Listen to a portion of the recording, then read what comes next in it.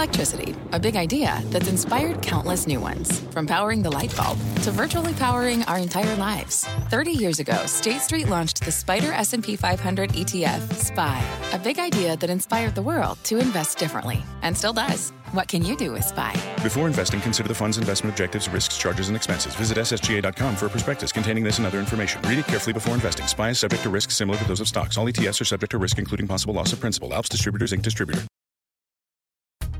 Hi, I'm Kelly Evans, host of CNBC's The Exchange, and here's what's on my mind. Believe it or not, one of the discussion points lately on Wall Street is why haven't things been even worse as a result of the Fed's massive tightening? Think about it. We just had at least $12 trillion of wealth wiped out in really 12 months' time, and one of the biggest interest rate spikes in modern history.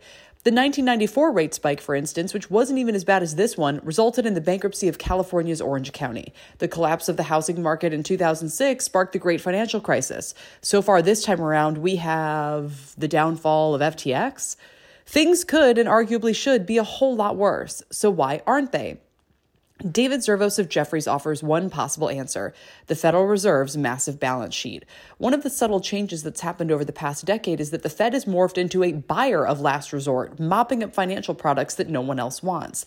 You can see the value of this in a panic. The Fed takes the hot potatoes the private market doesn't want, therefore preventing a bigger crisis. But as a standing policy, it could end up leaving the Fed itself, and therefore taxpayers, on the hook for losses.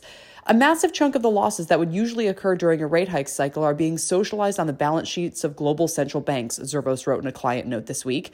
Recall it was losses on mortgage-backed securities during the rate spike in '94 that bankrupted Orange County. Fast forward to 2023, and it's the Fed holding those products, some $2.6 trillion worth, because it swallowed so much of the market while doing its purchases for quantitative easing. If banks or other financial players held these products, now worth 10 or 20% or even less because of the rate spike, they'd be facing huge losses, especially if leverage were involved. But because the Fed is holding them, the losses are hidden from society. That's why financial markets and the economy have held up so well after this tightening, Zervos argues. But that's not all. This also implies that monetary tightenings are now much less potent than in the past because rate hikes don't have as much sting. If Zervos is right and the Fed reacts accordingly, it means higher for longer rates than people might be expecting. It also suggests that QE is actually a very potent tool, especially since any gains from the portfolio go back to the Treasury while losses are deferred. So we're left with a better off private sector and a worse off central bank.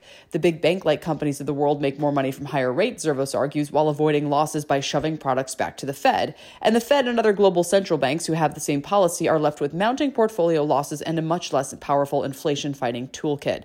To which I might just add, this is the best case scenario. The last time we all debated why things weren't even worse was in spring 2008 after the Bear Stearns collapse. By that fall, things were a lot worse. Let's hope we aren't in a similar situation now.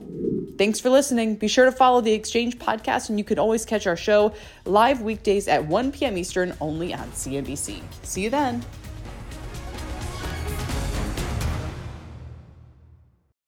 What's on the horizon for financial markets? At PGIM, it's a question that over 1,400 investment professionals relentlessly research in pursuit of your long-term goals. Specialized across asset classes, but united in collaboration, our teams provide global and local expertise. Our investments shape tomorrow, today. Pursue your tomorrow with PGIM, a leading global asset manager.